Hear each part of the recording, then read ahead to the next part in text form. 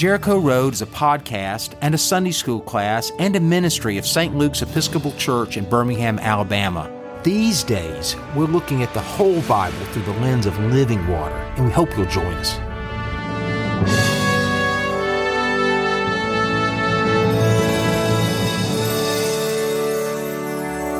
Well, hey everybody. I like to say that most Christians think they should read the Bible. They might even want to read the Bible. They just don't know how. In this season that we're calling Living Water, we're going to be using the lens of water to look at some old stories in a new way and find some new friends and also a new relevance to stories that we might have grown up with. Last time we learned that the Sea of Galilee is the lowest freshwater lake on planet Earth, and as a result, storms come in quick and rattle around like a bowl.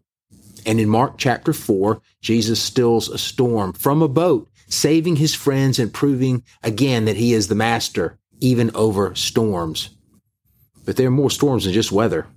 And one chapter later, Jesus confronts a storm even more scary than the first. Mark chapter 5, verse 1, I'll read it. They came to the other side of the sea, to the country of the Gerasenes. In our last episode, we learned that the Sea of Galilee is hardly a sea. It's a lake, and it's only 7 miles across at its widest point, 11 miles long, which means you can always see to the other side. And always pay attention in stories when Jesus travels to the other side, because the other side of the lake means danger for them. Greek-speaking Gentile people live on the other side. And not only were they hostile, the Jewish people believed they were unclean. As a result, they avoided blending with their neighbors as much as they could. The prophets had two sermons, really: justice, which is right living, and holiness, which is right belief. And if you live like your neighbors, then you'll take on their ethics. So they didn't want to do that. But blending in their world was inevitable, especially in the Galilee, where lots of Gentile people live up next to their Hebrew neighbors. And one of these blends was a belief in demonic possession. They would ascribe all manner of maladies and mysteries, if you will, to demons or demonic possession. And I want to take just a second here and talk about a principle of the Bible that we need to remember. It's called the principle of specificity. Now, before I tell you that, I need to tell you something funny that happened to be early in my career. I was right out of seminary, and I was left in the office on Fridays, which was really dangerous because I knew nothing. My shirts were inky black. I had no experience. The only thing I had on my resume was a dynamic youth group. And so I'm sitting in my office all by myself, and someone walks in the street off of Main Street, Montgomery, Alabama, and she says, "Excuse me, Father, could you perform an exorcism?" Yeah, right. An exorcism, right? I thought, oh my gosh, this is what I'm supposed to do. I just got out of seminary. I looked at her and I said, and I'll quote, "I'll give it a whirl." So we go into the chapel and we light a candle, and I get out a prayer book and look for, I guess, an appropriate exorcism prayer. I got to tell you, they're hard to find. And I'm mumbling on, and I've got my hand raised and think I'm doing a pretty good job. And she looks up at me and she says, "Excuse me, Father, I'm sorry. Is this a Catholic church?" Well, I told her no. But if this exorcism didn't take, she was welcome to go to the church up the street. And that was my only experience of exorcism. I'll use the example of the Exodus here for this, and this will make my point. If you notice, if you read the book of Exodus, God performs through Moses and Aaron all sorts of wonders. Snakes become sticks. The Nile becomes blood. There are all sorts of plagues that are visited upon the Egyptians. But God didn't do that anywhere else. God doesn't do that sort of thing in the wilderness. He doesn't do that sort of thing in the promised land because God doesn't need to. God takes on Pharaoh's false gods, and they lived in a world of magic. So God would take on their false gods, if you will, in this world of magic in a way that the Egyptians would understand, through magic that they could see, snakes into sticks. He doesn't do it anywhere else. Well, the same thing happens in Mark chapter 5 and elsewhere in the Gospels. They believed in demonic possession, and they would ascribe it to all sorts of illnesses or mental disorders or any sort of bad misfortune. So God acts in a way that they can see. There are frequent exorcisms in the gospel where there might not be in another part of the Bible. I say this to you because I don't want you to think that if you don't see it in exactly the same way that they saw it, then that the Bible must not be true. People might say, well, I haven't seen a snake turn into a stick, so the story must not be real. God knows how to reach us in our world. And I'll be honest, the devil knows how to reach us too. I like to say it this way around here. If I were to perform an exorcism in the middle of Main Street in the village next to our church, well, gosh, St. Luke's would be packed. You couldn't stir people with a stick, right? People would come to church all the time. The devil knows this. So the devil wants to attack us in a different way. He wants to kill us slow with depression or anxiety or low expectations or crushing debt or keeping up with the Joneses or anything else that makes us sick and makes us sad. So we have to tackle the devil in our way, and that's the principle of specificity. But in Mark chapter 5, Jesus encounters a man with his own storms in his own environment, and I believe is a story for us today. Let's read this story together. This is Mark chapter 5, verse 1, and we'll read until verse 13. They came to the other side of the sea, to the country of the Gerasenes. And when he'd stepped out of the boat, immediately a man out of the tombs with an unclean spirit met him. And he lived among the tombs, and no one could restrain him even with a chain, for he had often been restrained with shackles and chains. But the chains he wrenched apart, and the shackles he broke into pieces, and no one had the strength to subdue him. Night and day among the tombs and on the mountains he was always howling and bruising himself with stones. And when he saw Jesus from a distance, he ran and bowed down before him, and he shouted at the top of his voice, "What have you to do with me, Jesus, Son of the Most High God? I adjure you by God, do not torment me." For he had said to him, "Come out of the man, you unclean spirit." Then Jesus asked him, "What is your name?" He replied, "My name is Legion, for we are many."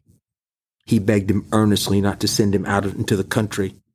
Now there was on the hillside a great herd of swine that was feeding, and the unclean spirits begged him, "Send us into the swine, let us enter them." So he gave them permission. And the unclean spirits came out and entered the swine, and the herd, numbering about 2,000, rushed down the steep bank into the sea and were drowned into the sea. Luke's Gospel's version of the story says that he was a man from the city, and there is a city high atop the ridge on the eastern side of the lake, just above these tombs. So that the Sermon on the Mount was really a sermon on the high bank of the lake. Jesus preaching that sermon would say that a city on a hill can't be hid. He was actually looking at this city plastered white, this Greek city plastered white on the ridge, with the late afternoon sun shining upon it. The city was a place called Hippos, a Greek-speaking independent trading post and one of the cities of the Decapolis. And just at the base of the hill upon which the city sits are caves that were used as tombs. Now, I need to say something about burial in the world of Jesus, and especially burial in the Galilee. Any cave can be a tomb. It's a very dry place with a very porous rock, and caves are everywhere, and caves would be used for burial. So what they would do is they would simply put your body into a cave and go away for a year. Now, before the exile to Babylon, they would simply come back and sweep all the bones together into a burial shaft in the middle, which is what it means to be gathered into your ancestors. After the exile, and at the time of Jesus, they would put your bones in a box called an ossuary, and you can see those all over Jerusalem today. So, at the base of the mountain upon which the city sits were the tombs of the city, and this is where the man lived. You know, you can also see in the Hebrew scriptures especially, but also in the world of Jesus, contamination by a body was a big, big way to become unclean. They all tried to keep themselves, and remember the two sermons of the prophets, right? Justice and personal holiness. And holiness would mean remaining clean. They would all try to avoid a dead body as much as possible. That's the whole drama of the parable of the Good Samaritan, right? Two preachers on the way back from Jerusalem thought he was dead. They couldn't touch him. Well, the same thing would happen here. Not only was the man scary acting, not only was he living among the tombs and howling and bruising himself with stones, but also he could hurt them, not only physically, but also contaminate them. You know, the reason for this, if you go back, and there's a very good thesis about this, the reason for this avoidance, if you will, of dead things was an avoidance of doing what the Egyptians and the Mesopotamians always did with dead stuff, which was to think way too much about the afterlife and to worship dead bodies as continuing on with embalming and all the things that we know about Egyptology. They thought more about death than they did about life. And so the Hebrew scriptures wanted God's people to be different from the world around them. For this reason, they were just reticent about dead things and they simply walked away. Well, he didn't. He lived there. And so the question is, who was he and what was the deal? A clue can be found in the city high atop the hill. Roman legionnaires. Roman legionnaires are sort of everywhere in the world of Jesus because, quite frankly, Rome was everywhere in the world of Jesus. But think about the stories that we brush up against that we know. We've got the centurion slave who was healed. We've got the Gentile centurion who sent servants to Peter. We've even got the centurion who observed Jesus' death on the cross and says, surely this man is the Son of God. What we might know is the centurions also take up a big space in Paul's letters. The city of Philippi, to which the letter to the Philippians is written, it was full of those soldiers. Philippians is such a hopeful and happy letter that we tend to forget that it was written in a hard place. Paul started a church there around the year 51, just a few years after Jesus' resurrection, and they would say things that would enrage these retired centurions so much, or these retired legionnaires so much that they would all get beat up and thrown into jail. We say churchy things all the time like grace to you and peace from God our Father and the Lord Jesus Christ. Paul would say that in his letter. But grace and peace were gifts of the emperor, gifts of Caesar, not of God. And so these retired soldiers didn't understand. It was hard to be a Christian in Philippi full of those soldiers. And yet Paul would write them, rejoice in the Lord always. Again, I could say rejoice. And so there were soldiers in the walls of Hippos. Within the city walls, there were barracks for retired Roman legionnaires acting as security guards for this independent city. And they were the perfect guards, really. A Roman legionnaire would serve a 25-year term in the most effective fighting force in the world. It was no stretch to say that they were more like killing machines, trained to fight and to kill. Within a lovely park that you can visit today, which actually contains these same tombs where Jesus performed the miracle, I have a park ranger friend named Nassim who has a theory. He believes that the tortured man, tortured in his mind with 1,000 demons in his head, howling and bruising himself and living amongst the tombs, was a retired Roman soldier, one of those soldiers, out of his mind with PTSD. The demon's name was Legion, after all. And before we continue with the story, it's important to note and to contrast the difference between the two shores of the lake. On the Hebrew side of the lake, there are no pigs. That's how you know who lived there. Archaeologically speaking, if there are no pigs, then that means there are Jewish people around. I'll say a word about kosher meat. An animal must both chew its cud and have cloven hooves, which simply means that it was safe food. A cow, for instance, would have safer meat to eat than pork, and so that's why they didn't eat pork. They avoided it. Now, on the Hebrew side of the lake, also Jesus is a rock star. He can't go anywhere with the crowds following him. On the Gentile side of the lake, no one knows who he is. And now Jesus has destroyed the communal swine herd and cost someone a bunch of money, and they want him gone. Now we can be ready for the rest of the story. The swineherds ran off and told it in the city and the country. Then people came to see what it was that had happened. They came to Jesus and saw the demoniac sitting there, clothed and in his right mind, the very man who had the legion, and they were afraid. And those who had seen what had happened to the demoniac and to the swine reported it. Then they began to beg Jesus to leave their neighborhood. And as he was getting into the boat, the man who had been possessed by demons begged him that he might be with them. But Jesus refused and said to him, "Go home to your friends and tell them how much the Lord has done for you and what mercy he has shown you." And he went away and he began to proclaim in the Decapolis how much Jesus had done for him, and everyone was amazed. This brings me to more contrast. On the Hebrew side of the lake, Jesus heals and says, "Don't tell anyone." I think the reason for this is because he knew that he would be misused. People living in the Galilee, the Hebrew people living in the Galilee, were looking for a general to kick the dreaded Romans out of Judea. But Jesus didn't need to be used that way. I mean, can you imagine, right, a general that could feed 5,000 people with just a few bread and fish, or someone who could raise the dead, or someone who could exorcise demons? No, Jesus didn't want anyone knowing what he was actually able to do. But on the Gentile side, it's different. The man begs to be a disciple. He begs to follow, but Jesus says, go. Go and tell your neighbors and your friends what God has done for you. The gospel is no threat here. So the man becomes a disciple, much like we can become disciples. He becomes a disciple in his own world and his own environment. And he goes home healed, and he tells.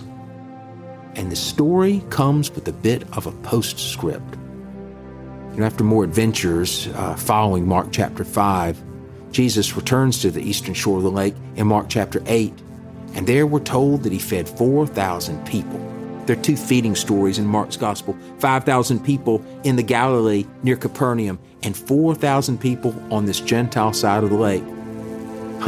Pay close attention here. In Mark chapter 5, they want him gone. He only has one follower, a man who lived in the tombs. In Mark chapter 8, he has 4,000 people begging for more. That soldier could sell. So this leaves us with questions. 1, how has God healed you? And 2, what keeps us from telling the world?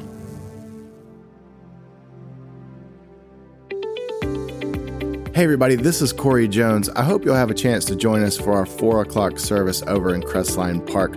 A few weeks ago, we had the pet blessing, and it was so great because we were able to meet outside. Everybody brought their dogs. We were able to pray with their families, and it was a wonderful time for us over there at our 4 o'clock service.